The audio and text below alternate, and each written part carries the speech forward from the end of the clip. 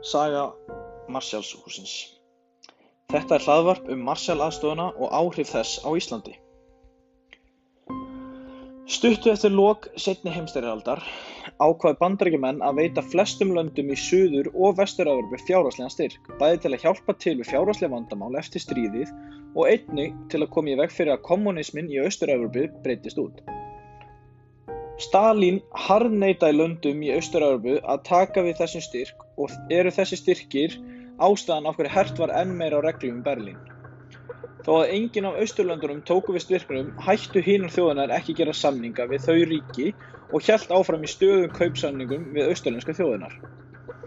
Einnig er hægt að nefna að íslenskir sósíalistar voru ekkert sérlega ánægðir með aðstoðina sem þjóðin fékk frá bandamönnum, enda gáfu þeir það sérstaklega mikið gaum í frétt sinni í Þjóðviljanum janúar 1949. Allt þetta gerist vegna hugmyndar sem George Marshall fékk, þáverandi herforingi og síðar meir utanríkisráðherra Bandaríkjanna. George fékk svo seinna meir Nóbelsverðlaun fyrir sína framúrskarandi hugmynd til að efla mannúð og mannaðstoð til lengri tíma í Evrópu. Þessi styrkir leiddu til að bandalag myndaðist innan þeirra þjóða sem þáðu styrkin. Þessi lönd voru Austurríki, Bretland, Danmörk, Belgía, Frakkland, Holland, Grikkland, Írland, Ítalía, Lúxemborg, Noregur, Portúgal, Svíþjóð og Tyrkland. Einnig þáðu Íslendingar styrk. Þetta bandalag hét OEEC og telja sumir að það bandalag sé undanfari Evrópubandalagsins. Eins og áður kom fram tóku Íslendingar við styrknum. Íslendingar fengu mikið meira fé heldur en búist var við upprunalega, byggt á hversu lítið af tjóni við þjóðinni og landið höfðum orðið fyrir miðað við aðrar stærri þjóðir. 3. júlí 1948 undirritaði Bjarni Benediktsson, þáverandi utanríkisráðherra Íslands, samning við Bandaríkjamenn af Marshallhjálpinni. Íslenska ríkisstjórnin ákvað þegar í upphafi að eiga samleið með nágrannaríkjum sínum öllum og vinna sameiginlega með aðstoð Bandaríkjanna að viðreisn Evrópu þar sem efnahagslífið var svona mikið úr skorðum vegna stríðsins. Löndin 18 sem tóku tilboðinu mynduðu Efnahagssamvinnustofnun Evrópu eða OEEC. Það hafði aðsetur í París. Stofnanaskrá samtakanna var undirrituð í París 16. apríl 1948. Það sem Ísland vildi framkvæma fyrir aðstoðina og sem það lagði fyrir OEEC hljóðaði svo: kaup á 12 togurum, bygging lýsisherslustöðvar, bygging 5 hraðfrystihúsa og endurbætur á gömlum frystihúsum, bygging 13 fiskimjölverksmiðja, aukning kaupskipaflotans fyrir áætlað kostnaðarverð 70 milljónir króna, 2 dráttarbátar, dráttarvélar og aðrar landbúnaðarvélar fyrir 52 milljónir króna. Stækkun og endurbætur klæðaverksmiðju, aukin raforkuframleiðsla úr 50.000 kW í 107.500 kW. Þar með taldnar virkjanir Sogs og Laxár, bygging áburðarverksmiðju, bygging sementsverksmiðju og bygging kornmyllu. Virkjanir Sogs og Laxár og bygging áburðarverksmiðju voru látin ganga fyrir öllu öðru. Árið 1948 var svo ákveðið að byggja nýja síldarverksmiðju kölluð Faxaverksmiðja. Hún var að hluta fjármögnuð með Marshall-aðstoð Bandaríkjamanna. Hún var reist stuttu eftir að stríðið til að taka á móti síld sem gengið hefði alla leið í Faxaflóa og upp Hvalfjörð. Á þessum tíma var það Reykjavíkurborg og Kveldúlfur sem var fyrirtæki Þórsara sem stóðu fyrir byggingu verksmiðjunnar. Því miður brást Hvalfjarðarsíldin og síldarverksmiðjan lagðist af. Þess vegna var lengi önnur starfsemi í húsinu, meðal annars grútarbræðsla sem fylgdi óþefur allan bæinn. Það var svo ekki fyrir árið 2017 sem húsið var opnað almennilega fyrir almenning í allt öðrum tilgangi en það var fyrst byggt. Þá þurfti líka að nefna húsið eitthvað og þótti alltaf tilvalið að nefna húsið Marshallhúsið. Ásmundur Hrafn Sturluson, arkitekt, segir að upphaf verksins að breyta húsinu hafi verið þegar hann og kollegi hans hafi eitt sinn óvænt komið auga á húsið.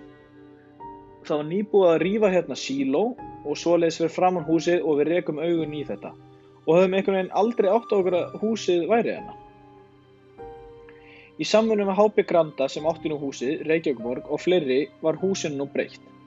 Inn í húsið flutti Nýlistasafnið Klink og Bang sem voru einmitt á svipuðum tíma að leita að nýrri aðstöðu og listamaðurinn Ólafur Elíasson er þar með vinnustofu fyrir verkefni og list sína. Húsið hýsir nú fjölbreytta listastarfsemi, listamiðstöð fyrir grasrótina og veitingastað. Níló. Nýlistasafnið var stofnað árið 1978 af mörgum mismunandi listamönnum, bæði námsmönnum og vinnandi. Listamennir reka safnið sjálfir og ekki í hagnaðarskyni heldur til framþróunar fyrir myndlistina. Þar er vettvangur alls konar uppákoma. Níló er listamannarekið safn og sýningarrými. Þar er margt sem vekur upp umræður og margt sem hvetur til gagnrýninnar hugsunar. Tilgangur með stofnun Nýlistasafnsins var að opna listheiminn á Íslandi fyrir nýjungum með það að markmiði að gefa fleiri myndlistarmönnum kost á að vinna að list sinni hérlendis. Einnig er mikilvægt hlutverk Nýlistasafnsins að koma íslenskri samtímalist á framfæri erlendis og kynna það fyrir markverðasta í erlendri list fyrir landsmönnum. Nýlistasafnið var þannig snemma að miðstöð fyrir nýja strauma og tilraunir í myndlist. Margar sýningar í Nýlistasafninu hafa markað tímamót í íslenskri myndlistsögu og stofnun Nýlistasafnsins ýtti við opinberum söfnum og flýtti fyrir framþróun innan íslenska listheimsins. Klink og Bang. Klink og Bang Gallerí var stofnað 10 myndlistamönnum í byrjun árs 2003. Stefna gallerísins er að kynna myndlist sem augrar samhengi og inniheldur skapandi hugsun.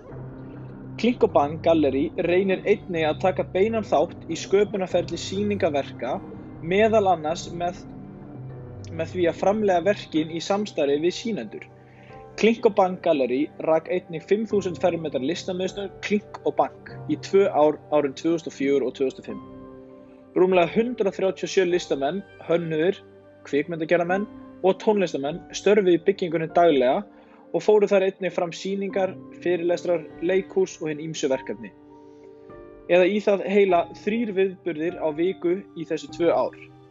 Klink og Bang er í samstarfi við Thyssen-Bornemisza Art Contemporary, Vienna, Reykjavíkurborg og Icelandair Hotels.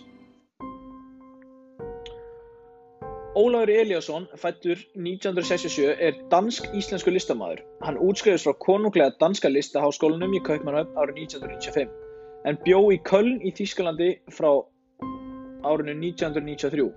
Hann flutti árið 1995 til Berlínar þar sem hann býr og starfar. Hann hefur líka átt fasta búsetu í Danmörku. Ólafur segist skapa list sem byggir á áhuga hans á skynjun, hreyfingu, líkamlegri upplifun og tilfinningum sjálfið. Fyrir honum sér list aðferð til þess að breyta hugsunum yfir í framkvæmd í heiminum.